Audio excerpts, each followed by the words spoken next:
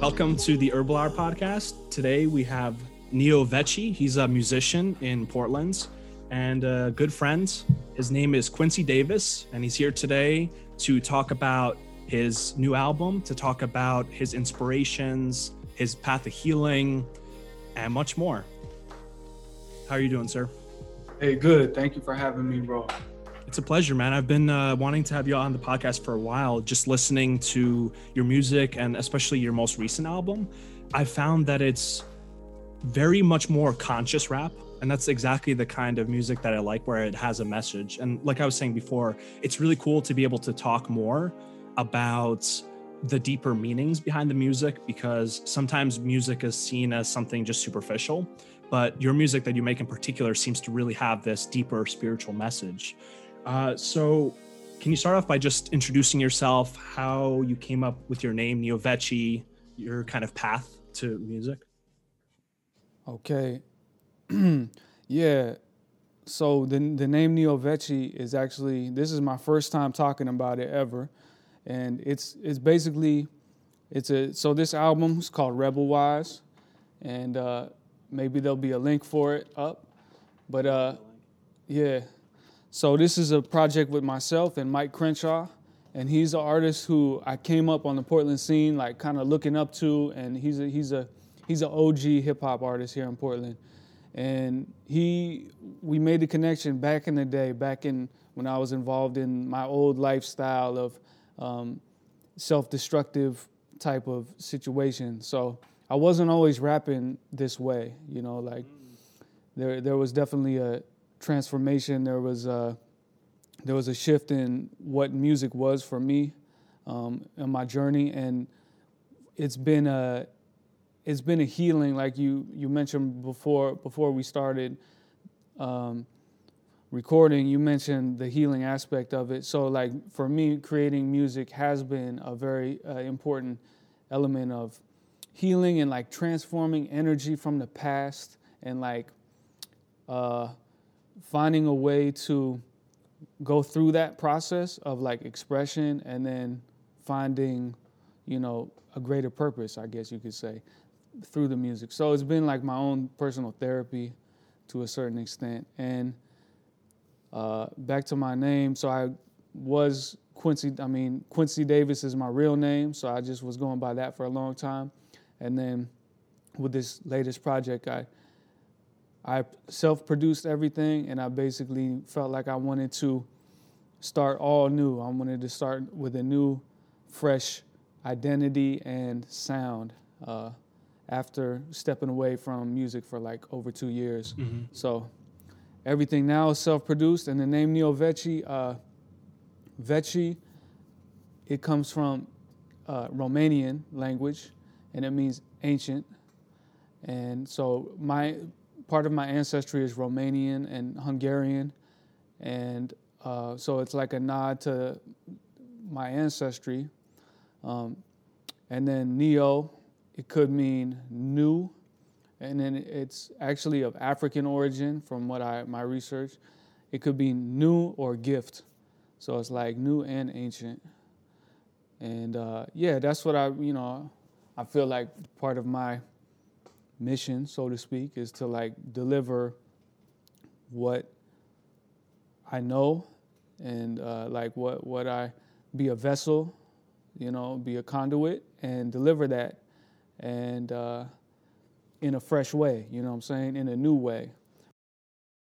Your music does a great job of that, especially this recent album. So I've listened to some of your older music, and it has to do a lot with political issues, the government controlling people, kind of social issues like that. And it's conscious rap. But this album's different because it's more, I guess you could say it's more shamanistic in a sense. There's a lot more kind of tribal elements. There's chanting in it. There's different instruments. And the music videos, especially for the song that I'm going to play here and show people, is very rich and filled with symbolism. So I think that idea of your name bringing the old into the new is really, really on point. So you definitely had some premonition there with that name. Carl Jung actually said something very interesting. He said, when you bring the ancient into the modern, it is something different. It transforms it. It's not the same thing. So it's progressive in a sense. So when you take an ancient culture, an ancient tradition, and you bring it into modern times and modern context, it's going to be different than it was. But that doesn't mean that it's worse. It just means that it's transformed in a sense. Right. Interesting. Yeah. Because I think that makes me think of how do we reach people in this day and age? You know, like how do we connect with, if I'm here to connect with a lot of people, I don't know. It's up to creator. But if whoever I'm supposed to connect with all over the world, there's a form for making that connection happen, which can, you know, through technology and through the art, that's the form that it can be delivered, so to speak. If I was just sitting by myself, you know, with all the wisdom in the world, not to say I have the wisdom, but I'm just saying it's both, you know, like in this day and age, it's like finding a way to reach the audience too, I guess, is a part of my approach.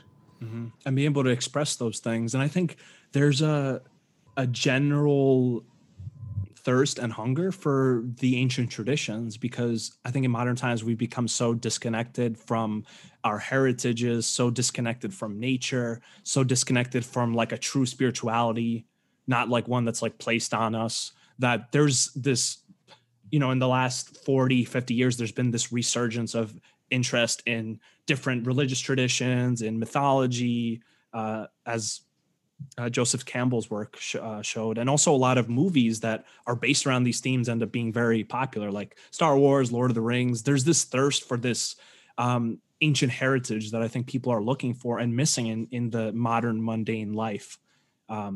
So that the music is definitely a great way to portray that. Right. Yeah, man, that's been my life. I mean, a big part of the transformation of my life has been supported through a tradition that I was very fortunate to connect with, which is earth-based ceremonies and community that was passed on, and I was able to be welcomed in. And like I said, my ancestry is Hungarian, Mongolian, but I was, you know, allowed to participate. And so I remember when I sat in my first, you know, what's called a Nipi sweat lodge, and when I was there, I was just like, yo, I'm finally home. Like, it just like hit me. I was like, I'm home, you know, and I can feel it just talking about it now, or, you know. So that has been the ceremony, the traditional and ancient ceremonies passed on have been the place of transformation for me, along with nature. And so I guess it's become a part of my music too, you know. Yeah, so I'd like to share your music video that you made, and I'll just kind of play it, and then we can talk about it. And I have a few questions about it, so Cool. let's listen. And if you're watching the video, enjoy. If you're just listening to the audio, you should be able to hear the song. It's called Chao Shango. Cow Shango. Yeah. Awesome. What does that mean before I start? So Shango is, okay, so this woman right here, she's basically a sister of mine. Her name's Shamada, and she would be the one to answer all these questions about Shango and the Umbanda religion. It's basically, Shango is a spiritual deity of the oh my God, I need to know exactly what I'm talking about. Is it the Yoruba religion, and the Umbanda people of West Africa? So Shango is like a god, so to speak, or archetype, and he's like he's all about thunder and lightning and justice and dance. Kind of like Zeus. Yeah, exactly. He's probably prior to Zeus. You know what I'm saying? Like So it's a real ancient West African tradition, deity, Shango. And Cow Shango, as I understand, she was telling me, it's kind of like making an announcement or a proclamation, or it's a way of honoring Shango. It's like, yo, salute Shango, that type of thing. So she's really deep in these ways, and she's deep in the South American version of how the tradition, through the African diaspora slave trade, how it ended up in South America and then manifested in a certain type of religious practice / ceremony. She was deep into that. She lived in South America. And so she sings these hymns that are like spiritual hymns. And one day we was hanging out at we were gonna make some music, and I threw on this beat, the drums, and she just started singing this hook, and it just fit perfectly. So that's how the song started. This hook, is it some traditional chant or something? It kind of struck me as almost sounding like a Buddhist chant in some sense. Yeah, so it is a spiritual hymn that would be used in ceremony, as I understand it. The way she sings it, I don't know if she receives songs, like some songs are like totally original that she receives, and then some are like songs that are used in a ceremonial setting. So basically, this is one of those songs that's like shout out to the ancestors type of hymn. Awesome. I really like the song. I think it has a really good sound and it has a great message. And it's very fitting for an MC, master of ceremonies such as yourself, to have such a ceremonial song. So let's get right into it. Can you see? Yeah, I see it. All right, let's do it. And let me know if you can't hear it when I start playing it.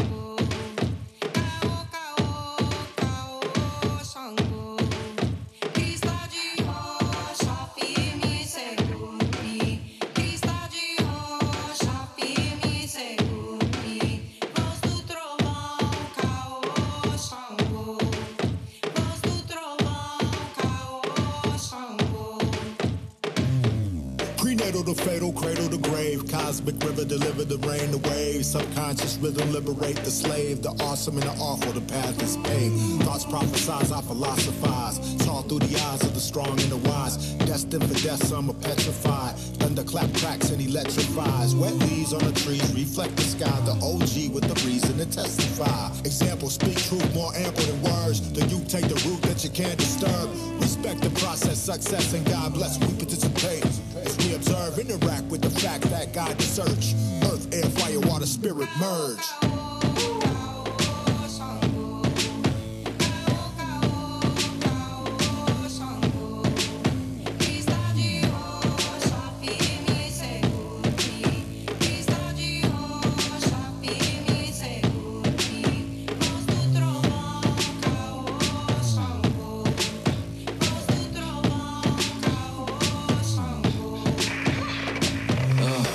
Educate, call me Pharisee. They be talking, tell and change that fallacy. It's a nebulous, can never mess with us. The thing is strenuous. That's just how it be when you're the guy. BOC with ISO.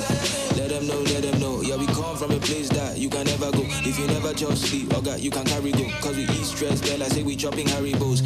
Hit them with the thunder, messing with the pharaoh. Doing what we must, but don't do nothing to illegal. Only live once, so don't act like there's a sequel. Everybody different, everybody equal. If you like say they know they grab the kind of pigeon at the young, we been they play with this, I like say we playing Bakugan. Settle down, please, everybody settle down. Pharaoh 47 for the crown.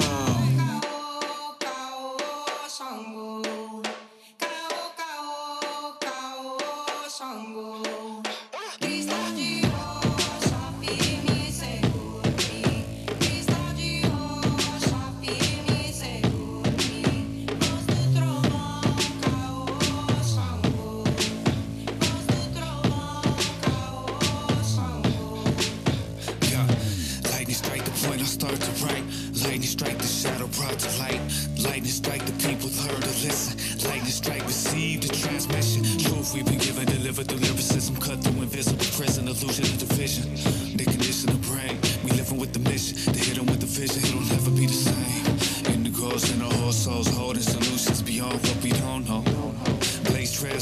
don't go walk with the guidance, we never really solo. So you yourself to speak to me in 428 hertz frequency. Transmit from the ancient place, I'll make a space for wisdom that's tailor-made. First look inside for the change, and every day giving praise to Mother Earth and creation, 7 generations, knowing life will remain. Cleanse out the pain, cleanse out the cycles of trauma ingrained. First come the lightning, then come the thunder, then come the rain.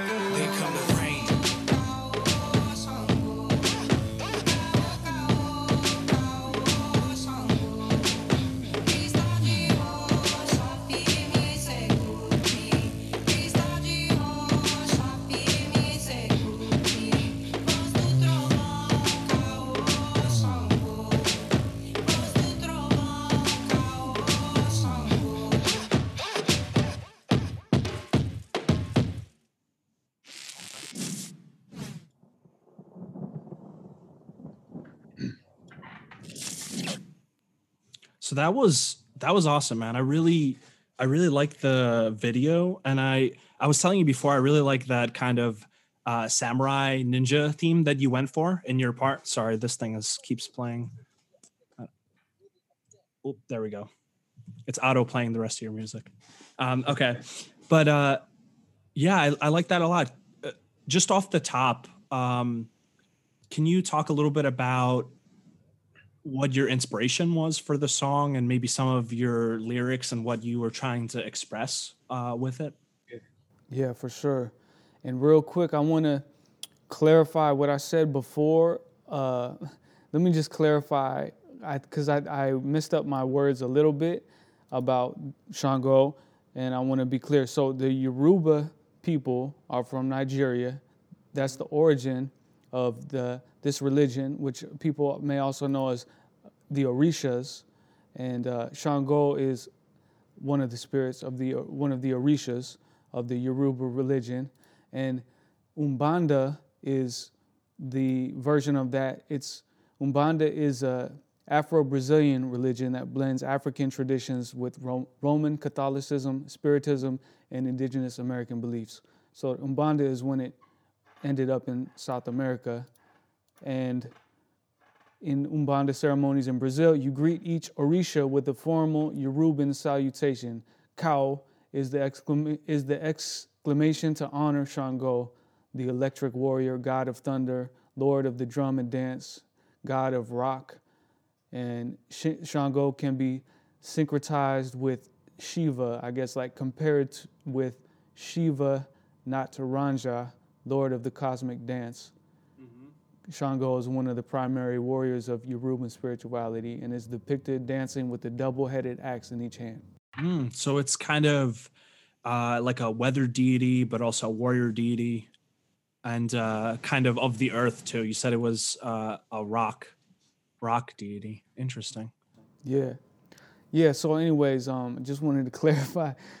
Like I said, this is her thing, and she knows I'm like learning from her, and I'm like learning about all this. But the ways that I'm connected with, I've never participated in the Umbanda ceremony, so I'm just learning. But what I was saying in my verse, I think that what inspired me was starting with the lightning, because I knew Shango was about the lightning. So I started with, lightning strikes the point I start to write. And that reminded me of like a Wu-Tang line for some reason. I remember it was like, man, I can't remember exactly what it was, but it was some type of thing where he's like, when my pen hits the pad, like there's like an atomic bomb or something like that. Mm-hmm. It might have been Inspector Deck. So anyways, I thought of that and I was like, lightning strikes the point I start to write. Lightning strikes the shadow brought to light. Lightning strikes the people learn to listen. Lightning strike receive the transmission. So, it's like shadows brought to light. So it's like, I just believe in general, like we live in a time where the shadows are being brought to the light. That could be compared to what's going on now with COVID and stuff like that. If we're not totally just believing the media and the narrative that's presented, we're seeing, like Trump, like things are being brought to the surface that need to be brought to the surface and need to be dealt with. And so I believe we're living in this time, and then lightning could also be like receiving like wisdom or receiving from creation guidance. It could be translated in different ways. So it's like, are we able to listen to that, greater, something that's greater than everything that we see, but are we able to be receptive to that? Like as a guiding principle. Mm-hmm. That makes sense. Yeah, that does make sense. Lightning to me seems also to be representative of the power of divinity, right? Because lightning and also the thunder that follows is very kind of powerful, energetic. It's kind of almost awe-inspiring in the literal sense. Like ancient peoples, when they saw lightning, were, we think of it as, oh, it's just like a discharge of electricity in the sky, but they probably, really saw it as, oh, like the gods are like showing their power to us. So that must have brought a very different feeling. So that's kind of what I think of when I think of lightning. And I like the aspect of like the lightning being a metaphor for transmission, or almost like the light itself is a symbol of wisdom, right? Like enlightenment and becoming enlightened. And there's a lot of kind of themes like that going through there. Right. And what comes to mind, I learned from my elder in my life, who's a ceremonial leader. He shared something with me like just recently, like maybe a couple months ago. He said that actually lightning, we think it comes from the sky, and maybe a scientist can, double check this, but he says it actually comes from the earth and goes up like this. So it's actually connected with the earth too, and this idea, like you said, of like power.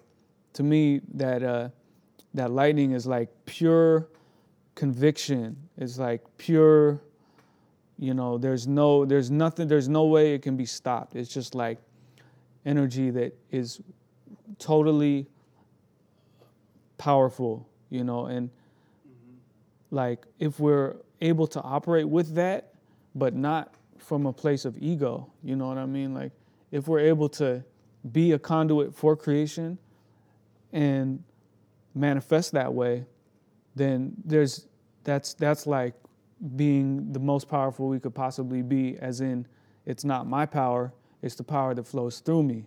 And I just need to clear out myself and get out of my own way, and then the power of creation can flow through.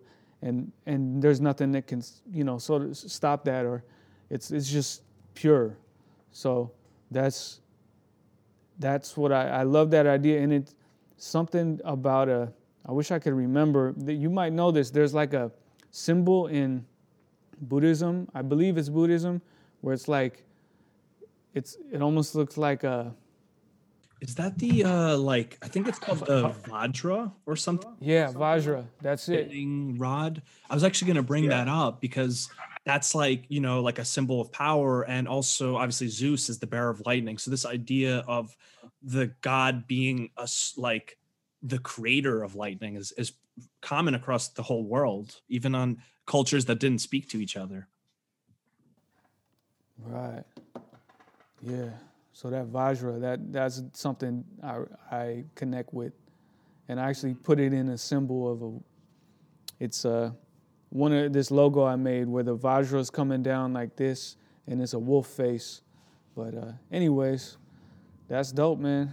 It's dope. On the subject of transmission, with those lyrics, do you find that you kind of, when you're writing your songs, do you kind of just blurt it all out without thinking too much about it and then kind of edit it? Or are these choices very like particular, where you're really trying to think like, how do I make the theme of lightning into words? I want to know a little bit more about your process. Yeah, it's different. The best, when it happens the best way is when it's just I'm inspired, and I have a feeling about it, and I just feel it flowing through my body, so to speak, and I just like ride that wave as far as I can go of inspiration and of the feeling. And it's a little different with lyricism. Like I come from hip hop lyricism where it's more heady and more like, it's more like, oh, I'm gonna write the dopest bar, you know, like I'm gonna write the illest multiple you ever heard, and then I'm gonna like stack this multiple with this, and Yeah, like so Mos Def and like Lupe Fiasco and Nas and all the kind of classic, more like intellectual rap. I guess I would call it, where there's like a lot of deep puns and there's like a message under it. It doesn't only just sound good, which is obviously important because it is music, but it has something a little bit more. yeah.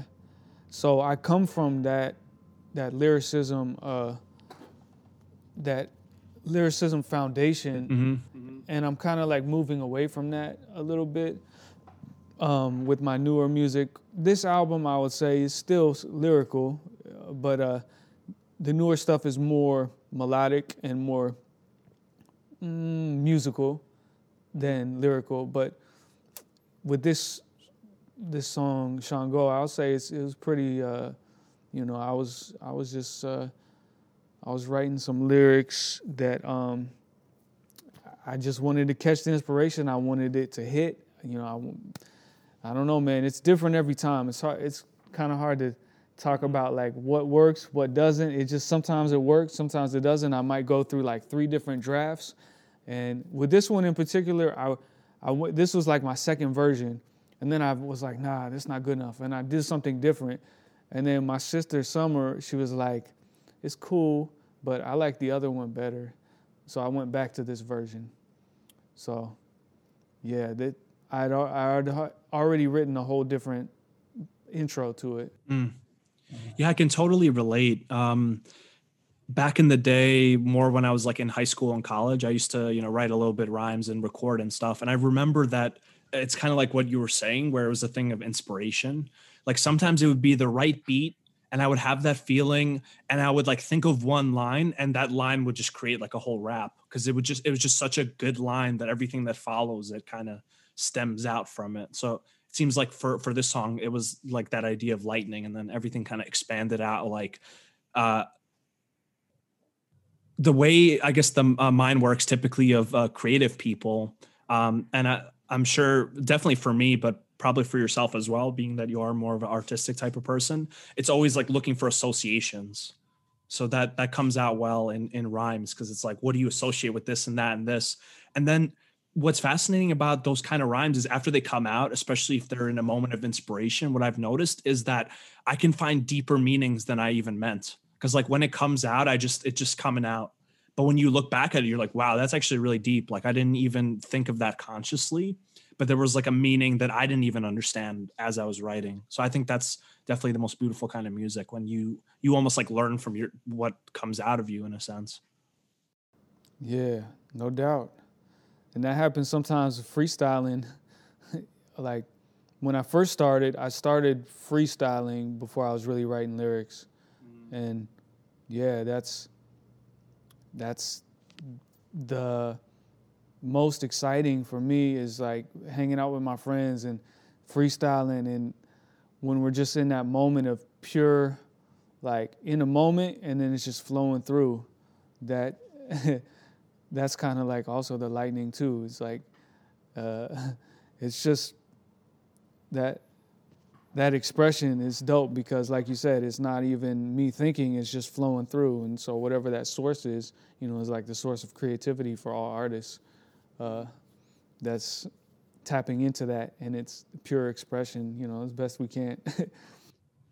I totally feel that. I think freestyling it's so spontaneous that it's because in a way when you're writing music, it is kind of like freestyling, but it's just like slower. It's more methodical.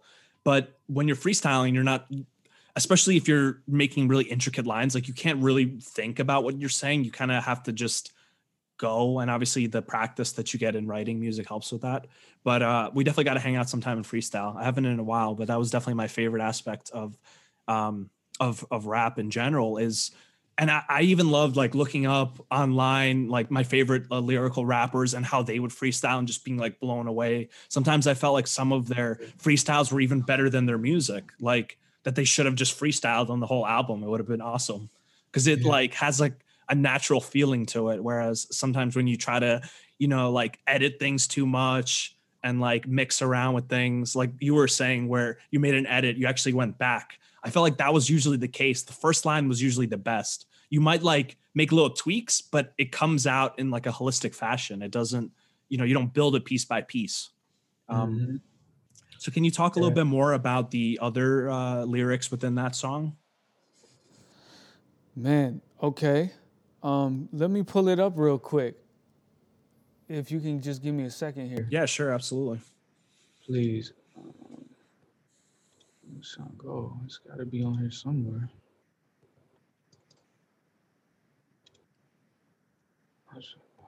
Translations.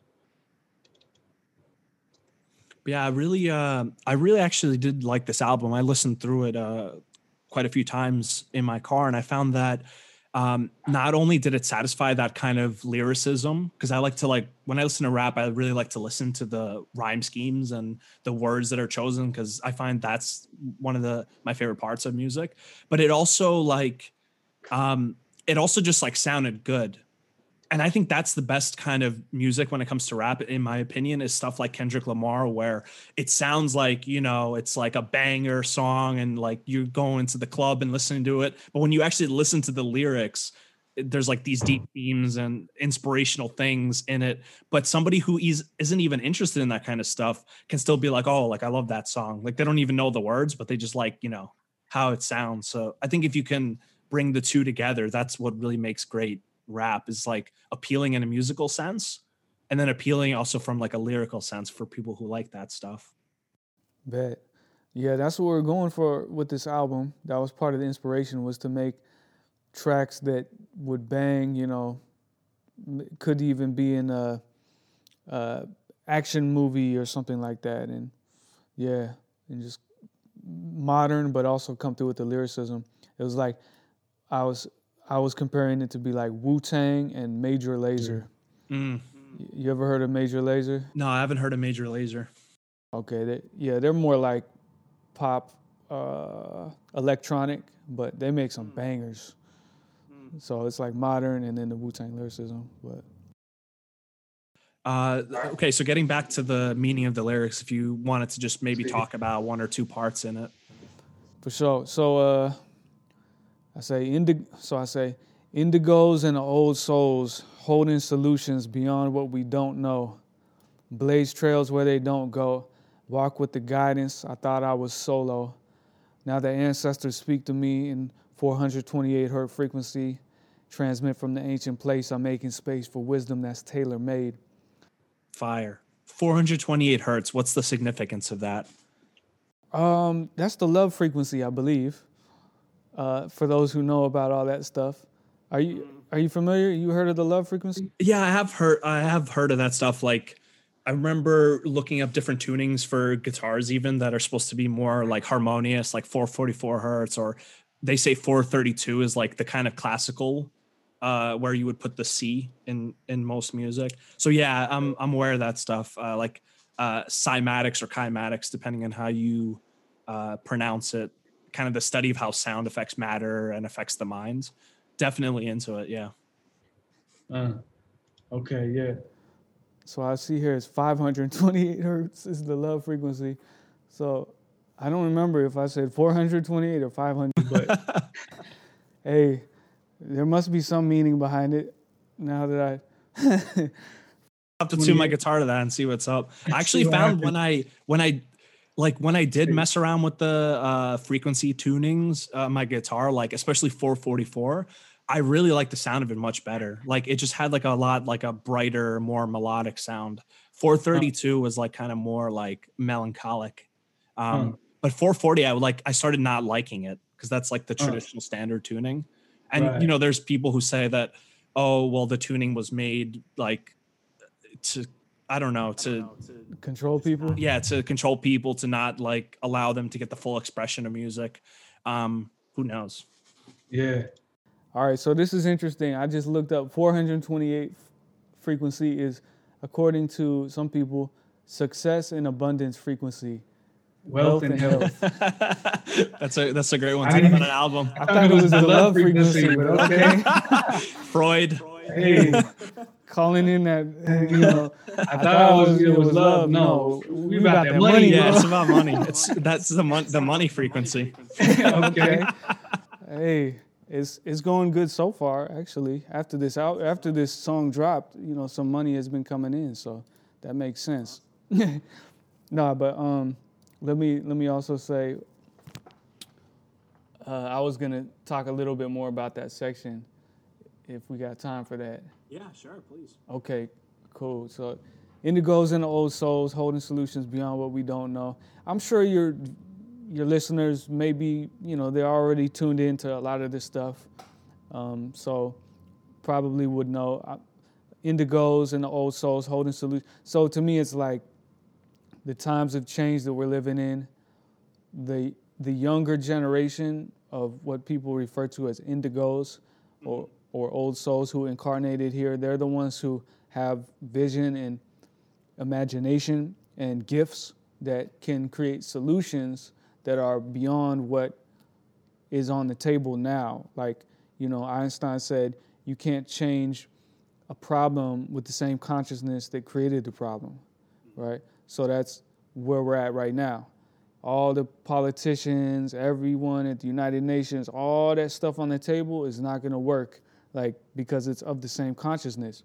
So that's why, you know, I say they're holding solutions beyond what we don't know. So it's like, I'm less interested in what we already know, and I'm more interested in what we don't know.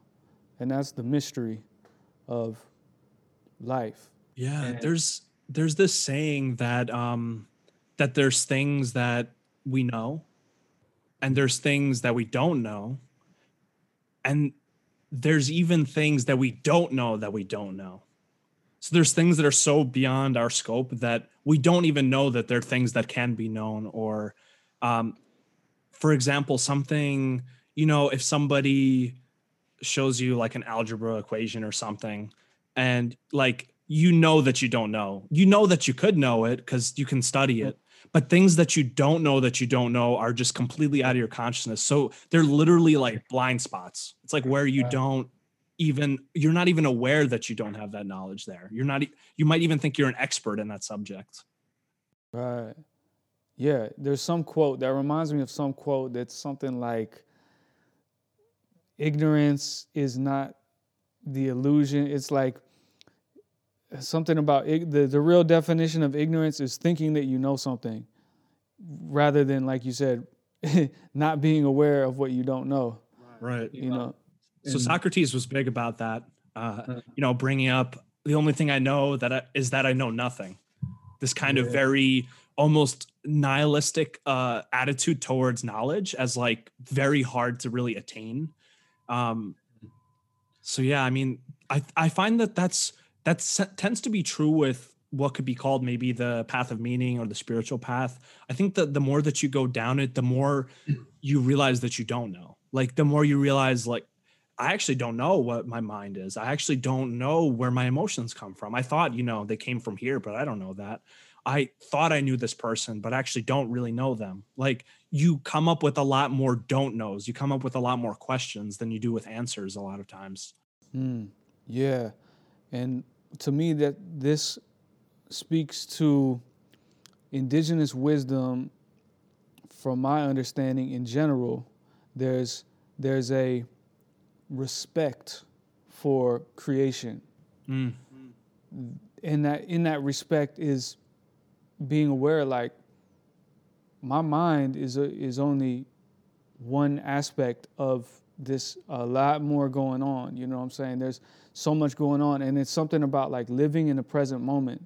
You know what I mean? Like when we're talking about what we know or knowledge and certain intellectual ideas, a lot of times it's like, it's not just being present, you know, and just like being totally present to me is like being a real human being, you know, like is fully present and fully operating on all these different levels of consciousness, with the understanding that like there's like a humility in there too. So working with creation is like right on the edge, you know what I'm saying?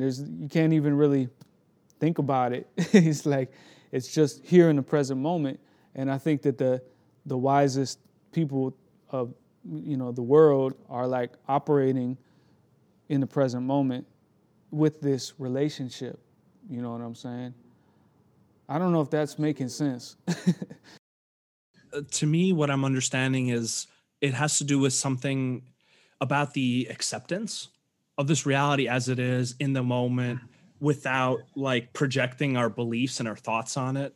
So like seeing things as they are, not as we think they are, like really questioning our beliefs and our perceptions of things, and really just trying to see them for as they are.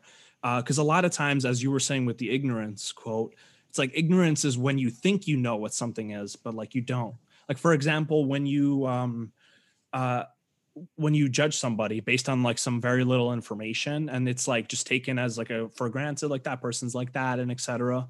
But then when you really get to know them, you realize, oh wow, I was like totally wrong. Like I couldn't have been more wrong about that person, whether for positive or negative. But it's because we aren't open to the possibility a lot of times that our ideas are wrong, that we fall into a lot of traps. And I think it's very painful to accept that we don't know certain things, like, because this culture is very much, especially on social media, of like, portray that everything's amazing, good, like we know everything. But people aren't less likely to admit that they don't know what's right for them, that they don't actually know the answer to political issues that they might argue about. And when they really sit down and think about it, like, hey, I actually don't know what's going on. Like even with this whole situation with COVID and the quarantine and everything, like every day it passes, the less I feel like I know about what's going on, in a sense, from like the political angle, from what's the effect on humanity level. Whereas in the beginning, I kind of felt like I knew where it was going, but now I'm a little bit more like, I don't know anything really. I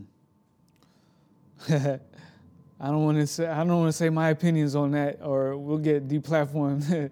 We might get canceled. Yeah. Well, what are your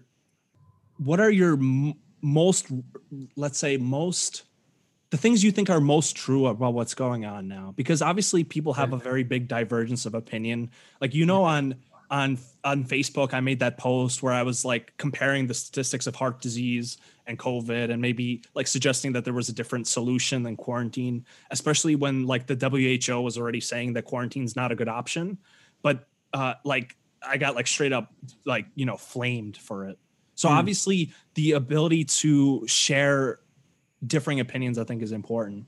So what do you think is going on in the realist sense? And if we're about to get deplatformed, I'll just remove this segment. I'll self-censor. Just kidding. I'll never do that. Well, I think of it like this. Okay, when you look at history, sorry, I sound like I'm talking to a stupid person. I'm like, when you look at history, when you open a history book, it's all lies. Okay. Well, okay, this is what I think of. So those powers that be, so to speak, the control systems in place, throughout history, there's been different forms for continuing that control. And this system and this control system, this power structure in place now, is a manifestation of what has been here on the earth for thousands of years, and it's a new expression of that. There hasn't been the healing ceremonies that are needed to transform all the trauma energy, that through all that happened with colonization of native people here on the Turtle Island, here in North America. Before that, colonization of the Europeans. Before that, who knows? Someone was colonized. Some shit went down where people were traumatized to the point where they needed to either accept this way of being, of thinking, the colonizer consciousness, or they get killed, and their family gets killed, and people were raped and pillaged, your villages were pillaged, and all this horrible stuff happened. That's all ancestral trauma in all of our lineages, and there's never really, and so also the power structure has just changed, but there has always been a ruling class, basically. I mean, we just look at history. I mean, there's been a ruling class. There was kings and all that, and there's still kings and queens, and Queen Elizabeth and them. There's still so-called royalty that exists, and this power structure is in place now. There hasn't been the healing, so how is it going to manifest? It's not like, I guess people like to believe that there's some type of, oh no, it's all been progress. Like, we've made progress, and look at the president, Obama, there's progress, and then Trump, and then now Biden, like, oh, we're heading in a good direction. Well, let's see the direction they want to head. Both presidents, Trump and Biden, are down for Operation Warp Speed, right? Which is to manufacture 300 million vaccines doses by January. I have listened to a lot of research about, basically how it could be set up to where people, it's not mandatory technically, but if you want to participate in this system, then you will need to get a vaccine and stuff like that.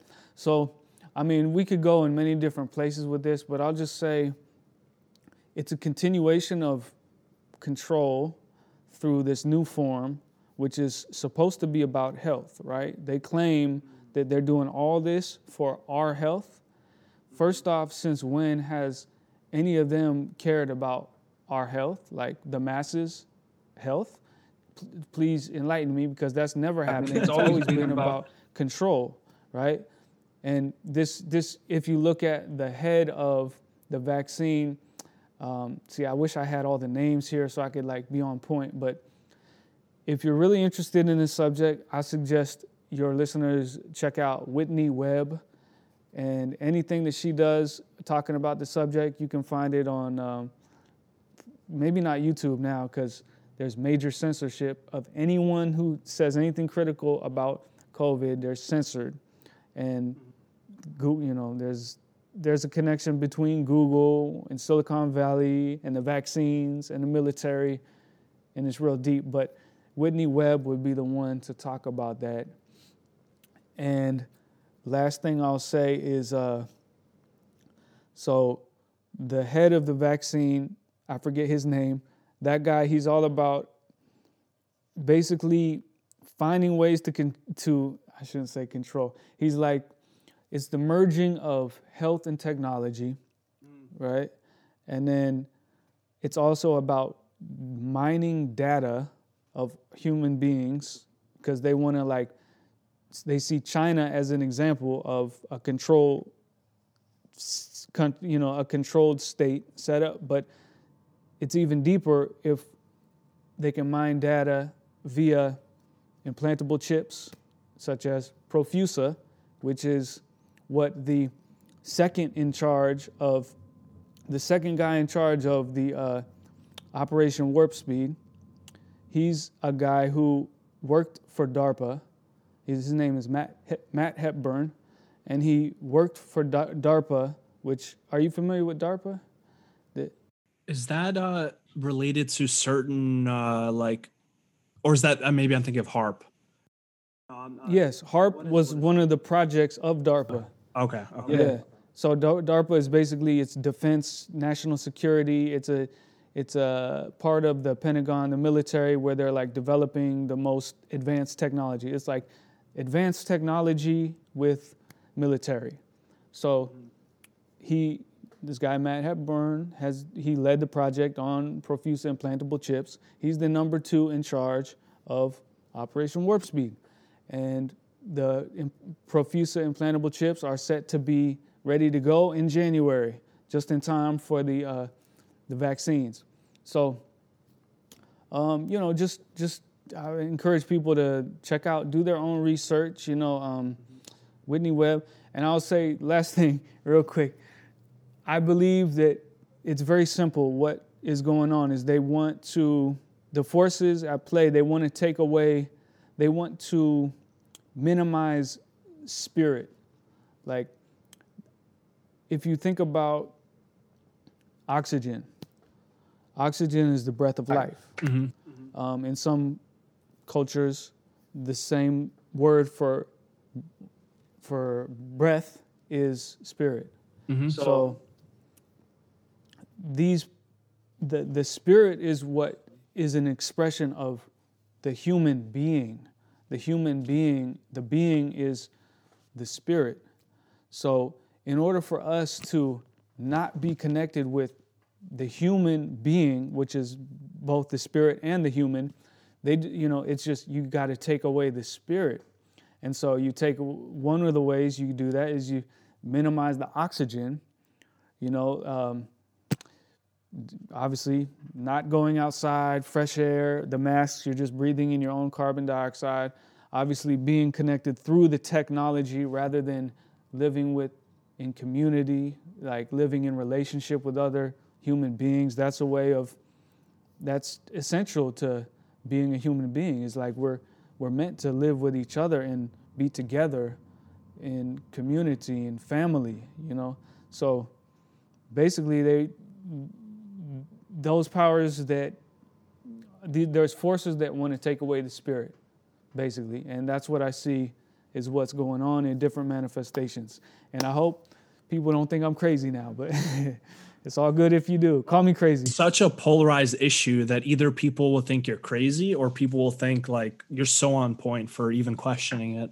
And that's kind of been the response I've gotten. So there's so much to say about what you said.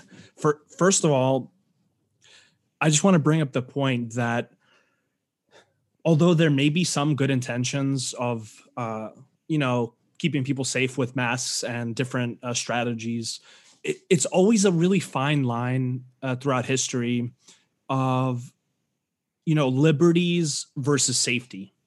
Like, how much should you be able to control people's actions if maybe it leads to safety? And what we've seen in history is that when you throw away all your freedoms and rights for safety, you get neither, right? That's the famous quote.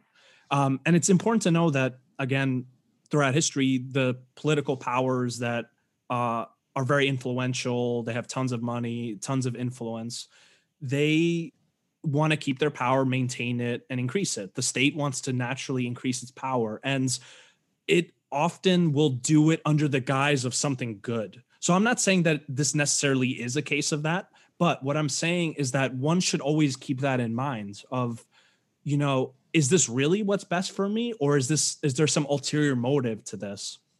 Mm-hmm. And that's a super important thing to consider, especially when, we're talking about probably mandatory vaccines. Maybe they won't be. Maybe they'll be, as you say, where you won't be able to go into public or public spaces without proof that you got the vaccine or something, which is effectively mandatory, right? Because what are you just not going to live in society anymore? That's like a false choice. Right. And they're setting up passports. They're setting it up so you have to have a scan to travel, to fly anywhere, to be able to scan to say that you have the vaccine. So I may not be able to travel in the future, like fly, but fuck it, I'll drive. Yeah. And so to be fair to the issue, so in support of that decreases the spread of COVID, maybe that'll lead to less deaths, but you always have to think, well, how can this be misused? Because that's like, does anybody remember George Bush? Does anybody remember, what was that called? The Patriot Act. So 9/11 occurred. A whole bunch of stuff ended up coming out that Saudi Arabia was involved in it, and we were like close partners with them. So there's a lot of weird stuff that came out about that, but not even going to get into that. The Patriot Act, in response to this mass crisis, increased the power of the government to spy on its citizens without any like recourse of justice, without any warrants, all this. And then we saw what happened with everything that Snowden brought out, with how deep this uh, surveillance was actually going, and how it was being used, and how our data was being stored and mined and whatever. So this is my point. Crisis happens, causes a lot of fear. There's a response, but sometimes that response it has other motives. Like it's not only just to protect the people. Sometimes it's also to increase the powers of the state, which are naturally always moving towards a kind of totalitarian. Because that's the thing with power is when you get a sense of power, you always want more, and you'll go to no lengths. The history of the world is people trying to conquer the whole earth at once. That's like the dream of the tyrant, is to be able to create one world, to create like one government that's ruled by them, because that's ultimate power. Essentially, tying it together with what you were saying about the spiritual aspect, I think it's a misplaced attempt to find unity maybe with divinity by becoming like a god in some sense. Because if you have control over all people, you're kind of like a god in some way, and that's like filling the void of lack of actual true connection with divinity, which is really based upon not like trying to control and force people to do things, but like really respecting the sovereignty of individuals, allowing their free speech, allowing their free choice, and all that. And what I see with this situation is a lot of those things are under attack. And there's arguments that it's for the best, and it protects life, and those are obviously very valid. But one has to always keep in mind that those kind of things can be used negatively, and the consequences could last way beyond this and affect other parts of life. There's a lot going on, and what troubles me the most out of everything is that somehow something that's so tied into our everyday life and our choices and everything is becoming a topic that you can't debate. It's like a topic that's like people are afraid to talk about. They're afraid to even post on social media what they really think is going on, just because they'll get attacked by people who have a certain narrative belief, and everything is all mixed up. And I think the biggest issue with it all is the lack of communication. So that's even why I brought it up in the subject, is I don't like have the answers. And I don't know if anyone does, if anyone knows really like what's going on, but I think it's important to see it from like a outside perspective. Like, yeah, we need to protect people. Yeah, we need like to make sure people are healthy and safe. But like, we also have to think about some of the other implications of some of these things that we're doing.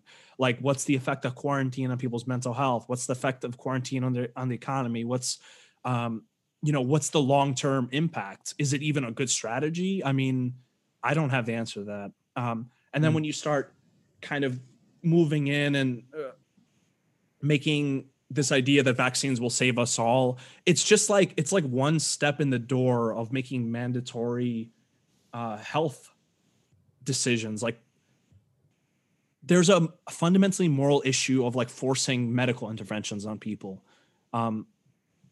where there's a good argument for it, where it's okay, well, if we have to almost protect people from themselves, because if they don't want to get the vaccine, then they're endangering everyone. Or if they don't want to wear the mask, they're endangering everyone. But that's like a really dangerous kind of slippery slope to get on, right? Because then it's like, oh, well, if they say anything against it, they should be silenced because they're endangering everyone. And now you start like getting into what's happening with social media and YouTube and all that stuff, where they're getting really political. Like, Facebook is getting very political. It's talking about like the elections on the main page. It's, I made a post recently on Facebook, and somebody commented like a picture of Facebook recommending to get a flu shot. And it's like when is Facebook a part of like politics and the news? When did this happen? It seems like it happened in the last half a year. I don't remember anything like that before. And it's worrying. And that's part of the main shifts that are taking place right now, is the marriage of Silicon Valley with the military, / CIA, with the health, the idea of this is the health and this is the science. So you need to listen to that and don't question anything else, aka the authority. Don't use anything such as common sense. Don't use anything such as feeling into my own body about if I'm healthy or this. No, you may be carrying, the idea is, the narrative is, you may be carrying an invisible, deadly virus with absolutely no symptoms that we are going to determine by you taking this PCR test. From the guy who created the PCR test said you shouldn't even use these to test for a virus. Are you familiar with this guy? I've heard a little bit of some of the controversy around like the efficacy of the testing. Yeah. Yeah. So it's basically like it comes down to how many cycles. If you go past like 34 cycles of the test, like how deep you test for, it tests for genetic material, right? Mm-hmm. So if you go past 34 cycles, it'll pretty much everyone has some type of genetic material, and it can be positive, right? Like it really, anyone can be tested as positive the deeper they test, you know, the more number of cycles. I know Whitney Webb, she can explain this better, but the idea here is that if they can control the amount of positive cases with no symptoms, with no nothing, it's just an invisible, this idea of a virus. If they can control that, they can just make it rise, and then what can they justify? Right. Anything. I mean, so much has been justified already. I remember in the beginning, it was like, quarantine's going to be for a week, 2 weeks, a month. And we're now I don't even know, like 6+ months. I forget even the number. I kind of stopped counting without any like really deep public decision making and things like that. And this is an issue that's global, right? It's not even just with the United States. Like this is something that affects the whole world. And it poses this big question of how do we react to something like this? And what is the best reaction for long-term people, not just looking at their health, but looking at just their, rights to be a human, rights to congregate, rights to speak.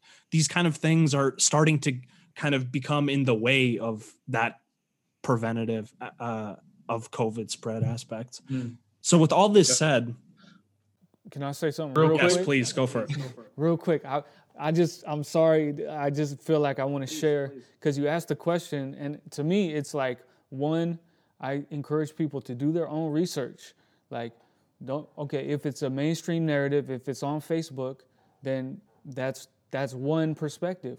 Do your own research on maybe listen to those who have been banned from YouTube and have been banned from Facebook, because there is a ban on anyone who says anything controversial on this subject. Like, last I checked, if you looked at history, the books that were banned were the ones that were telling the truth. Yeah, right. Banned books list. Those are the ones to read for sure. And now they're like classics, right? So let's see what's going on now. So as far as I'm concerned, if someone's banned, they might be telling the truth, from those powers that don't want you to think for yourself. I'm not saying I'm right or whatever. I'm just saying, if you're just going to listen, they just want everyone to be in fear, right? And so the media is all just designed for people to be operating out of fear. If we're operating out of fear, then we're going to manifest their reality, you know what I'm saying? Because they're operating out of fear. So, man, like, maybe watch a comedy or something, like tell some jokes, and then like lighten the mood a little bit, and then go do some research on something else. Just have fun with it. Like, see what else is out there, and that was my suggestion. Yeah, I like that. I like that approach. And you make a good point. I think for us to really decide what's true for ourselves, we need to have all the information. So this idea of like, just blocking misinformation, it's like, who decides what is misinformation? That's such a fine line. And, history, the USSR, Nazi Party with their propaganda, they made very effective use of censorship to become a force that couldn't even be stopped. So we need to always be careful when we say that person shouldn't be allowed to speak their opinion because they're wrong. It's like, even if they are wrong, good. Let people hear them and decide for themselves. Challenge them publicly. If you think they're wrong, say like, this is why you're wrong, blah, blah, blah, blah. And then I think when it's like that and it's not an emotional argument, people can decide for themselves, well, actually, this guy makes the better point. This guy seems like he doesn't know what he's talking about. So maybe that's not true. So yeah, I highly agree with what you said of, do your own research, think for yourself. Don't think that everything people say is the truth, because it's hard to know the truth.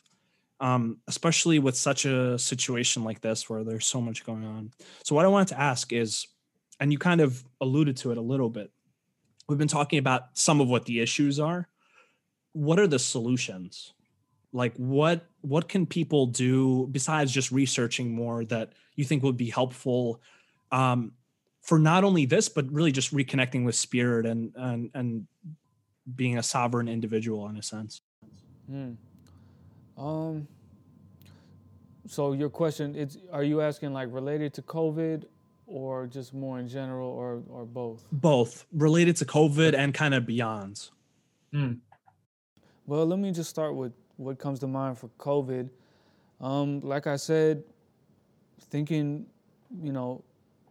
going through a process of looking within yourself and like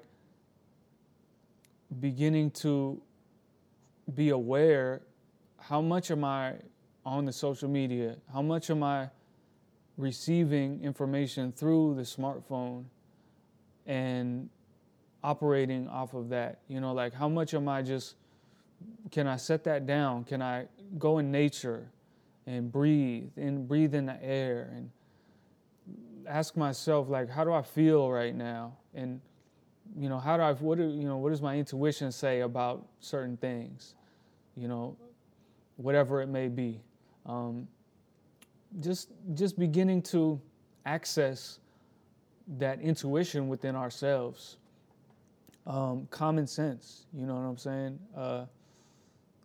And then from that place, that's your own personal connection and your own personal wisdom, you know what I'm saying? I can't tell you what is right for you, because for everyone, they have that ability to access,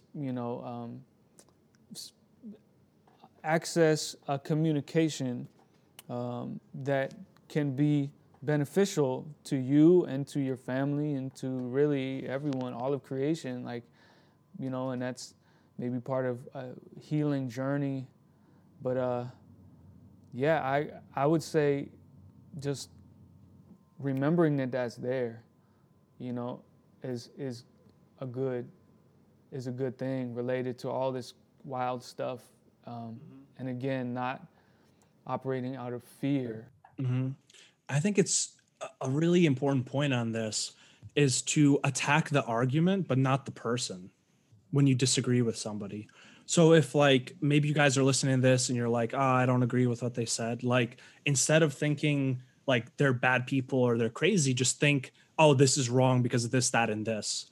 Because I think that's the way forward with all of this, is that everyone speaks openly. People who have a lot of research, people who maybe just have an opinion, but everyone has that right to say what they kind of believe, and to not argue from like an emotional stance of like, how dare you, like people have died and all this, but more in a, like, that's true, but in a, discussing it. Because I don't think there's any way forward with any of this unless people can have, level-headed discussions about it, and people can really decide, like, removing all these opinions and removing all these personal beliefs, like what is really best for everyone.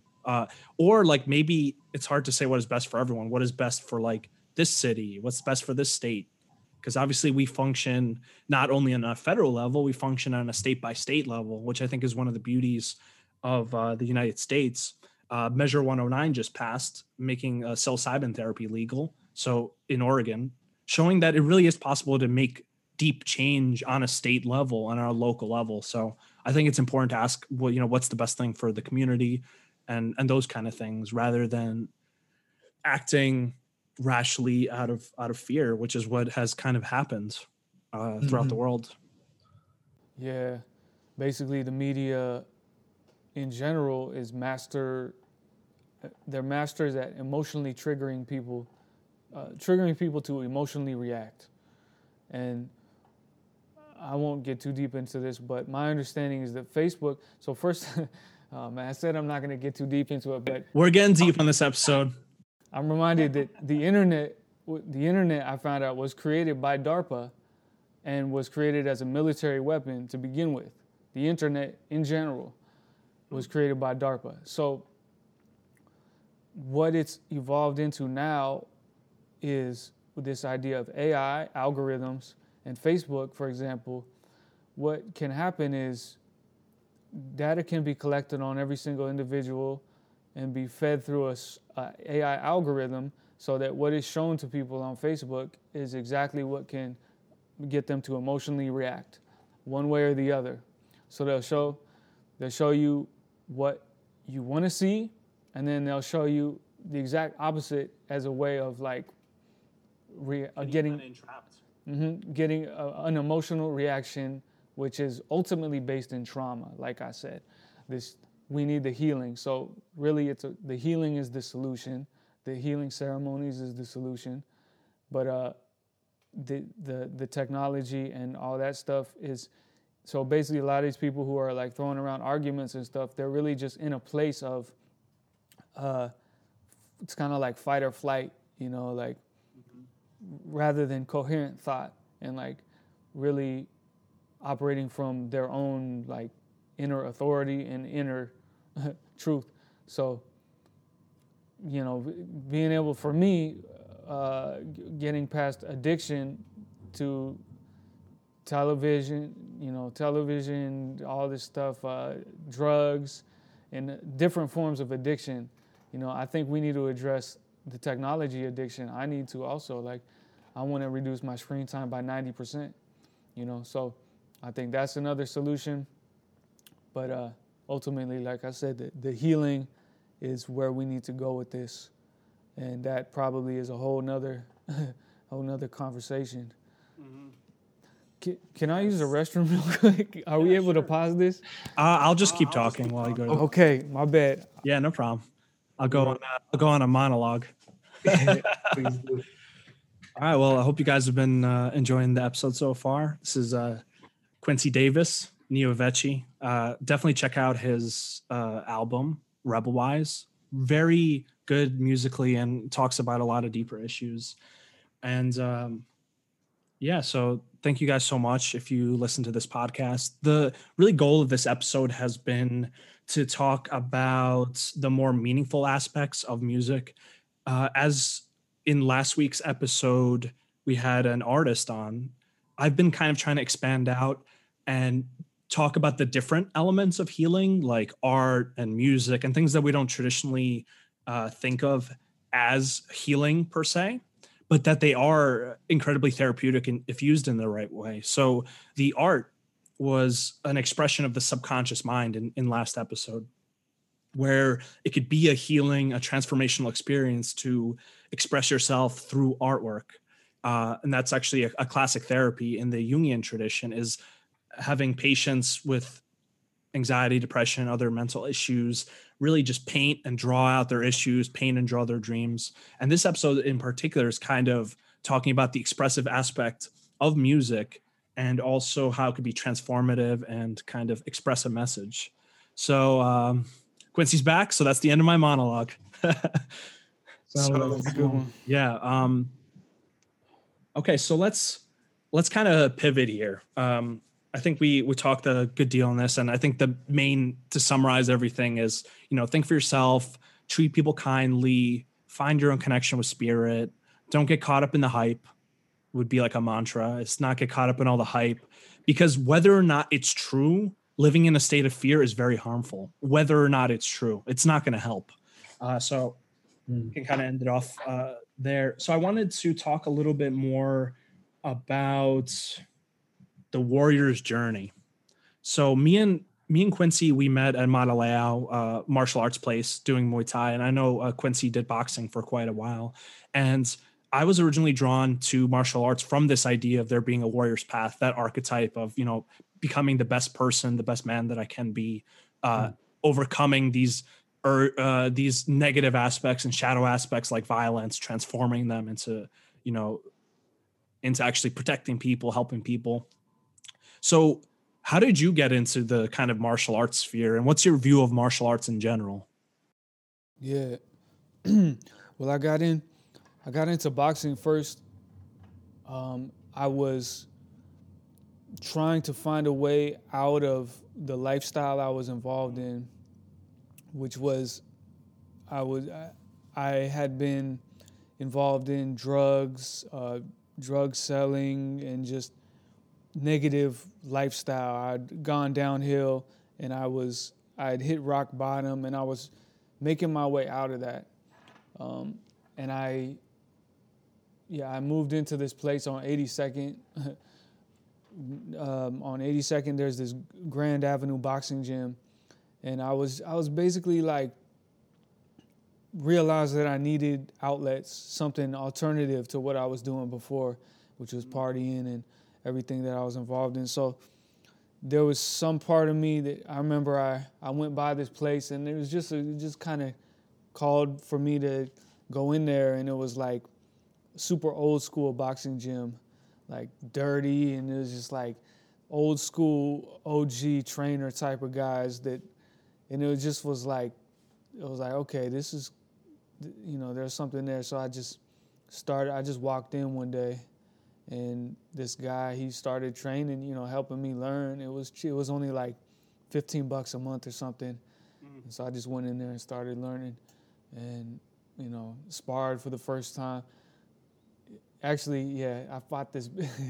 I got mixed in my first time sparring. I was like, hey, I was like, when can I spar? I was like, come on, when can I spar? And he kept trying to get me to learn my jab. Because, like my jab, I guess some people say I have a good jab. But he wouldn't let me spar. He was like, no, you got to learn that jab. And I was like, okay. So then he put me in there because I kept asking. And then this big dude was like 215 pounds. And yeah, he got me. Like, that was my first taste. And so what made you come back? Because I had the same kind of experience too with sparring, where I got into it and I was like, oh wow, this is serious stuff. But what made you come back? Because it's a hard path. I mean, training is difficult. Sparring and like fighting amateur is like, it's frankly pretty terrifying on a primal level, because even though you kind of know, like, we have gloves and the fight will be stopped, like, your animal brain is like, this is life and death, because that's like what it feels like in a sense, even though it's not. So what made you come back after, the first hurt? Well, something like it kind of lit a fire for me. I remember that night afterwards, I was like running sprints because I gassed out real hard. Like training. You're like, I will train harder. I will never be defeated again. Yeah, I was for a minute, because I was like, that fool got me, because I gassed out, even though he was just mixing me. But in my body, I felt like I gassed out. So I was like, I don't want to let that happen again. But man, I honestly, it was like, I didn't go back right away. It took a while, but I eventually made it back, because it was just, there's something inside me that I knew I needed to evolve and grow. And like you asked me the question about what is martial arts, I think that one of the things I've learned about like how I define martial arts is like, it's a vehicle for realizing the human potential, like in all aspects of life. So if I'm able to train in this one martial art, this one thing, it actually like, it improves. I just improve with the rest of my life as well, because I'm accessing parts of myself and just developing and evolving. So there was just something that I knew, like, so I'm 9 years sober. So on one level, I literally just needed a different outlet, because I didn't want to go back to where I was at before. I was in a really, really dark place. And so I just knew I couldn't go back there. So I needed some type of outlet. And I just knew I needed to get better as a human being and as a man, like just develop certain parts about myself. It was just something I just knew I needed to do that. There is that spiritual component to martial arts for people that are naturally open to it.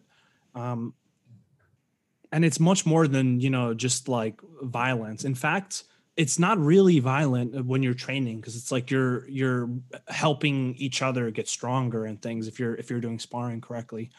Um, Right. it's also something that really, especially when you're doing like contact martial arts, like we do Muay Thai, which is Thai kickboxing. Um, it has such a present momentness to it, because I remember like in training and in sparring, like you don't think about anything.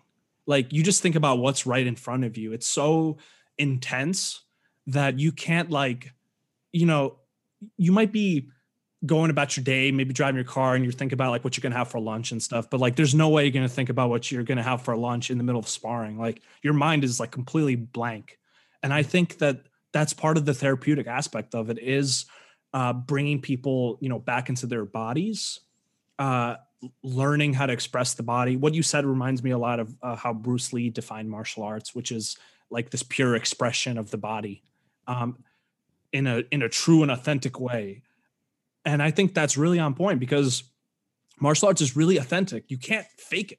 There's nothing to fake. If you're in sparring, like you can have the flashy moves and stuff, but you're just going to get, as you said, mixed up, and it's not going to, you're going to know that you fall short. And it could be kind of painful like that, because it kind of shows you the truth. It shows you how you've been training.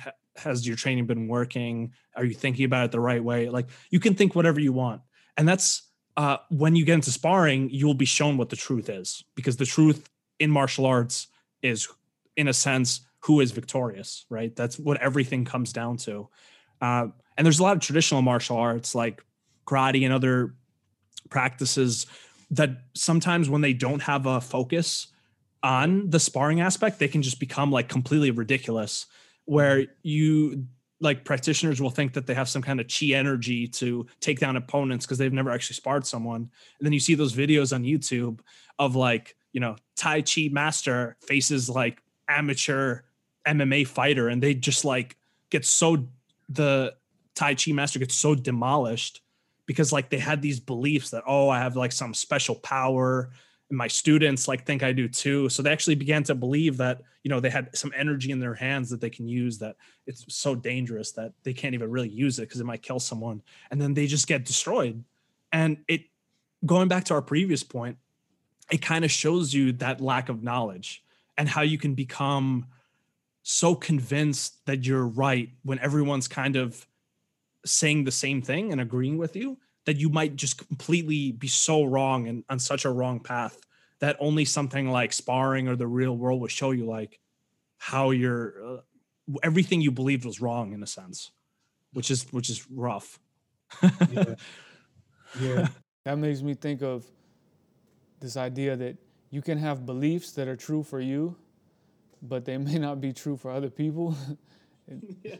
So it's like your reality might be a certain way, and that's really someone's reality. Like it literally can be that way, but it's a different thing if it's effective for other people, like those are two different things.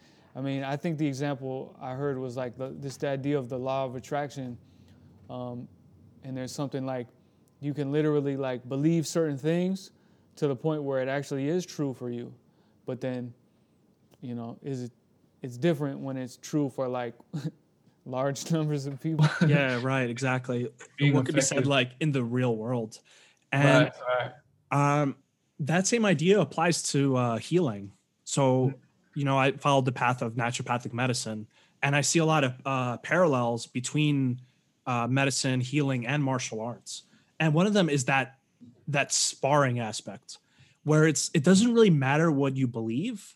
You can believe whatever you want, but what actually works? Because like, if you give this or that to someone like an herb, and it doesn't help their symptoms, it doesn't matter what your theory is, it's wrong. But if it works, it's right. So you can't lie, in a sense. although there is, of course, a lot of mental, emotional, spiritual factors in healing where, you give somebody a placebo or like an inert substance and actually they heal. I think that has more to do with the connection between the mind and body and how you can kind of spark a healing response if you really believe in it. But in terms of things outside of that effect, like what is true based on the results, right? So even coming back to the politics and everything, maybe we can view it in that way. It's like you can believe whatever you want, but what happens when you actually apply those politics? What happens? And that's like what we should be focusing on, is like what actually happens, not like what we think should happen or could happen. So I think of just truth in general as that. Truth is that which is. It doesn't matter what you believe. You may either be in accord with it or not. And there's certain ways to test the truth. In medicine, it's, giving a medicine and working. That's truth. If in martial arts, it's, sparring or fighting effectively, then it's true. You might have like a weird fighting style, but if it works, it's true. And there's always a lot of individuality that can go into it. So it leaves room for there being more than one path to the truth, but you have to kind of test it in a sense. Yeah. Well, that makes me think of a recent experience. I won't get into the details of it, but I basically am learning a certain traditional way that has to do with healing and ceremony. And I was asked to step up and do a certain role in this. And through this experience, I learned that when I was in that role, it's not about me at all. It's about service of the others, And so when I think about this idea of being effective, part of it is like, it's not up to me to decide when. It's not like I want it to be effective, so it's going to be, because like for my own whatever ego or whatever it may be. But it's more like, is it serving those people? Am I in service? You know what I'm saying? And I feel like that's kind of a distinction when we talk about these people like Elon Musk, for example. I don't mean to like hate on him, but we were talking before that we started the podcast about him and this idea of he's like, oh, hey, I'm making this technology, brain implant technology or whatever, because if I don't, then someone else who's really evil might do it. But it's like, and I'm not here to judge what he's doing, because ultimately it's all through creation. But anyways, the point is like, we can only put our intention into that. What we believe and what we are putting the intention into, that's what we will manifest. So I think that, like some Elon Musk, I don't know, is he doing it for the service of humanity, or is he, doing it for, something else? Mm-hmm. It's not up to me to judge, but there's a certain distinction there where we, like if we want someone to be healed, I think that there's a service aspect in that where it's not even up to me. Like, if I'm like, oh, if I heal this person, it's going to make me look like the greatest fucking doctor, well, then that's not in service, Right. That's for ego. You bring up a really good point in all those fears, that sometimes the intention and the results aren't in line. So even when somebody intends something good, it might not happen in the way that they intended. And that's really an explanation for a lot of things going wrong, because people, when they disagree with someone, they'll like attack their character, even though maybe that person's ideas were from good intentions. Maybe they had bad results, but they don't attack the bad results. They attack the intentions. And that's where a lot of it gets mixed up. And I think a lot of people don't see eye to eye. In the sphere of healing, that service aspect totally makes sense. So Paracelsus, a Swiss alchemist from medieval times, a great physician, he said that that nature is the physician, that a healer doesn't actually heal somebody. A healer inspires, guides, leads a person to healing, but they don't actually heal them themselves. And if they think that they're healing them, then they're completely missing, because there's only so much you can do to influence the process, right? And this is true about beliefs. You can't like force somebody to heal. You can't force somebody to believe something without there being consequences to that. The most we can do is, have good intentions, do what we can, but we also can't expect that, our healing will work. Maybe the person's not ready for it. And we can't expect that our beliefs and our truths are going to be expressed in a way that makes sense to other people. But that doesn't mean that we shouldn't try, because sometimes it does go through, sometimes it does heal, sometimes somebody's opinion is changed and they think of things in a different way. So if only one person is changed, I guess it's worth it in the end. Right. Yeah, and that reminds me that like the essence of what I'm doing as an artist, the whole point is that if the music connects with people, I'll probably never meet them. You know what I'm saying? Like, I'll never even know. And that's the whole point of like whatever I do here with this gift that has been given to me to deliver is like, maybe it will have a life of its own. And, who knows? It's not up to me to try to measure that, especially not by measuring it by whatever compared to industry successful artists and likes and these type of units of measurement that a lot of people are using. For me, it's I need to remind myself that I do the best I can, like you said, and who it connects with is there's an element of trusting that the universe, that it will reach who it's meant to reach. What would you say is the influence that you were kind of aiming for with this album? What did you want somebody who listened to it what did you want to give them as a gift, in a sense? If you could like give some explanation of that. Like, what would be the ideal? Yeah. Well, it reminds me of years ago, at least 10 years ago, I was still involved in drugs and drug selling and in a messed up place. And I remember I was sitting in my apartment and this vision came to me. It was like, you're going to make an album about, it was like, at that time, how I defined it was like, it's kind of like really inspired by The Matrix, the movie The Matrix. And it like teaches people to be like warriors, like spiritual warriors. And at that time, I was just like, whoa. I was like, oh, I'm going to do that or something. And I didn't even know at the time, I wasn't even involved in any of this type of stuff that we're talking about. I was involved in drugs and all this other crazy stuff and partying. But at the same time, I was just starting to tap into shamanism, like learning about shamanism. I think it was like soon after that I read a book that kind of like started to change my whole path a little bit. It was a number of things, but this book in particular was a part of that. So I didn't. What book was it? It was a book called 2012.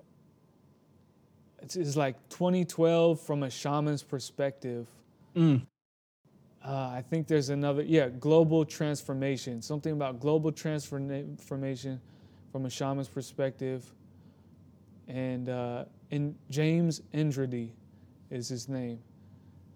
I'm surprised I remember that. James Endrady. Good book. And it was like talking about a lot of stuff that was totally new to me at the time, but also like awaken something. They say like you remember. Like it helped me to start to remember things that I knew, but I wasn't, through my whole childhood and upbringing, there was none of that present. So I didn't have any teachers in that way. But then it started to like activate a remembrance. Yeah, there's, works of art that were made by people who were seeking truth or seeking meaning in their lives, and they tried to condense all of that into like a work of art, whether it was music or a book, that if you're receptive and you read it, it can actually have really beneficial impact on the way you view everything. I know a lot of Hermann Hesse's books were like that for me. He was very influenced by Carl Jung. So he has a book, Damien, he has Siddhartha, a lot of other great books. And then a lot of the spiritual teachers like Eckhart Tolle and those kind of traditions. During that time, I like disconnected from TV and I just would read all these things. And I wasn't like forcing myself to read it. I was just following my natural interest. I wasn't like, I'm going to read this book to be more spiritual. I was just like, this is really interesting stuff. Like I never thought about it like that. And that path kind of, led me to where I am now and will continue to lead me wherever I go. But I think relating it to everything else we said is sometimes it might just be best to just disconnect from it all and just like read a classic and see, what humans who are just like us thought about the world and see that, our problems are pretty small when we actually, look at that instead of, focusing on what people on the news tell us to believe. Like read the greatest philosophers of all time with their views on the universe and just be mind blown. And that would be my recommendation. Yeah. Or go have a conversation with a tree. Right, exactly, and enjoy it. You might be benefited by some psychedelic medicine. For that, will definitely give you a different experience. One of my friends actually, one of the most pivotal experiences he had on psilocybin. He did it with a group of friends. It was his first time doing it. And he said that he was kind of like out in a field and the classic, like he was like frolicking around with his friends, like playing with sticks, the typical stuff that happens on psilocybin in nature. And he felt this pull to like disconnect from the group and go up to this tree and put his hand on it. And he said when he put his hand on it, he was hit with like such an intense like vision and revelation that it literally scared him to almost near to death. Like he had some kind of experience of like oneness or unity when he put his hand on the tree. Literally had to like lay down because he was so like startled by how intense it was. And that's the world that we have a lot of senses that I think that we don't train and we don't regard as high senses, like intuition and these kind of perceptions. Sometimes we just need to quiet down to be able to hear things like that. And talk to a tree. Maybe it has something good to say. Yeah. Or maybe someone will just think you're crazy and put you in the loony bin. Yeah. That's none of your business. Yeah. If people think you're crazy, it's not your business. But yeah, I need to remind myself to go spend more time in nature because, I don't even need psilocybin, but that's a whole nother level to it. Yeah, definitely. Well, thank you so much, Quincy. I've appreciated this conversation as always. We touched on a lot of topics today, and I hope people got something beneficial or at least sparked a thought or belief to do your own research. I think that would be awesome. So definitely check out his album. It's awesome. Highly recommend it if you're into conscious rap. What is a place where people can get this album? And I'll put a link on it as well in this video. But Yeah, it's on all platforms. Spotify, Apple Music, and it's called Rebel Wise. And then artist Neo Vecci, Mike Crenshaw. So, you should be able to find it. Yeah. Rebel Wise. Where does that name come from? Man, we just kind of came up with it. Like I was trying to, where did it come from? It's like we were trying to figure out the right combination of words, and it's just kind of represents like, okay, so we can be a rebel. Like you can be a rebel and react, or like try to fight the System.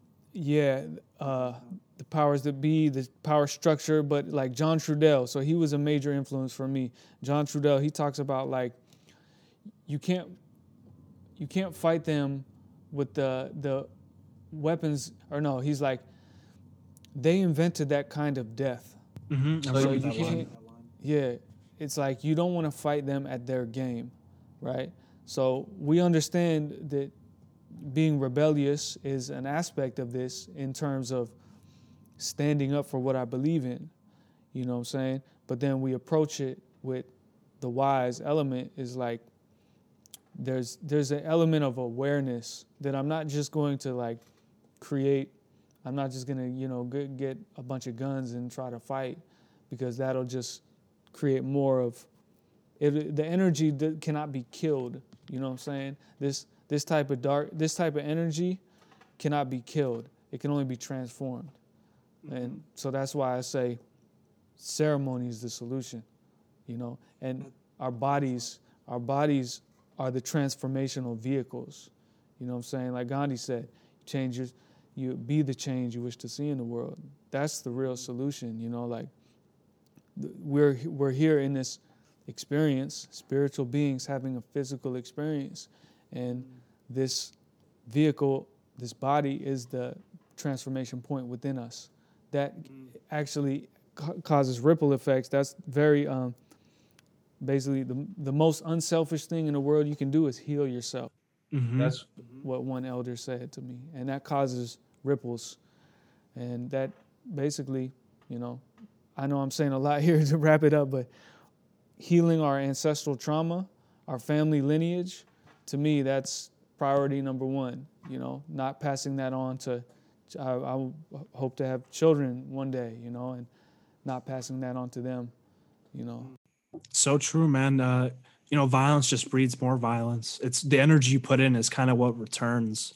And I like that idea of kind of rebelling against untruth, but in a wise way. I think that's really important. And healing yourself definitely is the most rebellious thing you could possibly do, because you kind of have to like disconnect from every belief that you've ever known. Because a lot of times the beliefs that you hold deeply are like the reason for the continued trauma and the state of unwellness. And to challenge those, you have to really challenge the whole society and culture that you're within, because obviously that culture and society upholds a lot of these beliefs that we have about ourselves, or who we are, what our purpose is, what our worth is, etc. That's dope. And it reminds me of this thing that I thought about. It's like a society that tries to control people out of fear, like fear-based programming type of stuff. The most revolutionary or rebellious thing you can do is operate out of love. Mm-hmm. It's like fear and love. So it's like the real warrior, the real revolutionary operates out of love. That's deep. That's right. That's that warrior archetype. I think in its highest ideal, on its base level, it just has to do with like fighting and war and being strong and these kind of things. But in its highest ideal, it is in service of love. So that's where you get this kind of what the Tibetan Buddhists would call like the wrathful deities. It's related to that Vajra thing from the beginning, the Vajra lightning bolt. So the wrathful deities are preyed upon when you're afraid, actually. So they say the best way to counter fear is praying to the wrathful deities.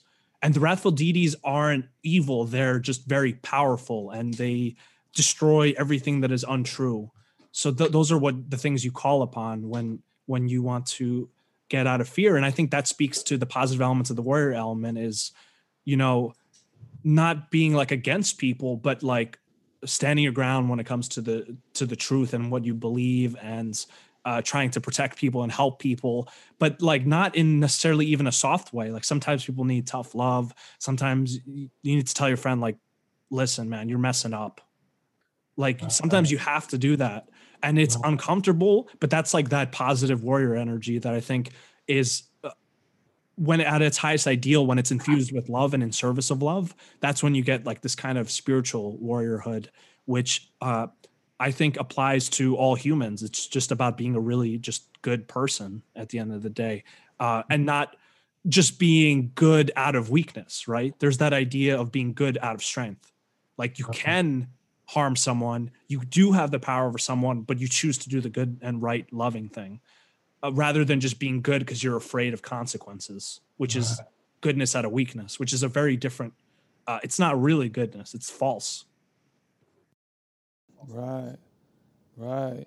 Yeah. And a lot of us, we're dealing with, it makes me think of like our family situations, the dynamics at play. A lot of times there's just cycles that are repeating because we have these adaptations of, like, say, of someone's mother or father, and like what they're afraid of, what they think of them. You know, the son or daughter is like afraid of how they will react, and but basically by not being like standing up for yourself or being true to oneself and allowing these patterns to continue because we want to be nice or whatever. It's like these niceties.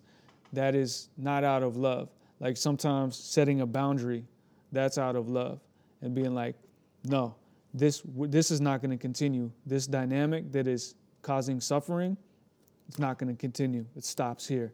Having that conviction, that can be loving. You know what I mean? And for me, that's been important. Setting boundaries, like that's been a part of my healing journey that I wasn't always doing, you know, like, and I needed to learn how to do that. I think martial arts is particularly good for teaching those kinds of mental fortitudes. It gives you kind of the mental strength to, because a lot of the times when we do, you know, try to speak our truth, we might actually get into confrontation over it. To sometimes share what you believe, to share how you feel, to tell someone like to not do what they're doing because it's harming you. It brings up confrontation, and that's a really uncomfortable energy to deal with if you're kind of not used to it. But without confronting it, you'll always be stuck in the same state. It's like the partner who's in an abusive relationship. A lot of the reason, there's a lot of reasons why the abuse happens. Obviously, there's trauma cycles in both of the people that recreate, but it is partially the person who's being abused. It's because they don't say no. It's because they don't leave the relationship. And that's not like blaming them, but it's saying that we're not like victims to life. We are, you know, we are responsible for our lives. And that's both hard to accept, but it's incredibly empowering to know that you're responsible for your life, and that if situation's not good for you in whatever way in your relationship, in your life, accepting fault for it is the most healing thing you can do, because then you can start to change things. But if you blame everything else, like this is bad because of this and because of that and because that's what that person said and because society, we give away our power in a lot of ways. Yeah. And I think of it as accepting responsibility, you know, responsibility, the ability to respond, see it for what it is without judgment and respond, you know. And the sad thing, you know, I don't know if it's sad, but the thing that happens for a lot of us is we prefer the suffering that we know rather than the fear of the unknown, you know, because we're used to it. And so we'll continue because we can control it, you know, like we're used to it, rather than stepping into the unknown, which is the mystery.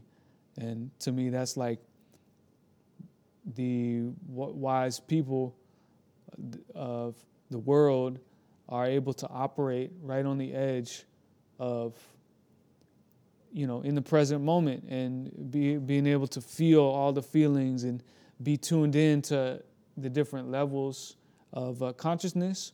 And there's a challenge to that because you're open to a lot of you may be open, but, you know, because you're sensitive. Like a lot of us, we don't want to feel these things because we're numbed out, you know, and we have these ways of protecting ourselves from being hurt because we're so hurt. Well, it's like the wounds are open, you know what I'm saying? They haven't been healed. So a lot of us are walking around like that. And but there is the healing journey that it's personal for everyone. And part of it for me personally has been taking that step, you know, and in a way where I don't know what it is, and there's a courage involved. Like maybe courage is a necessity. Pretty much it is.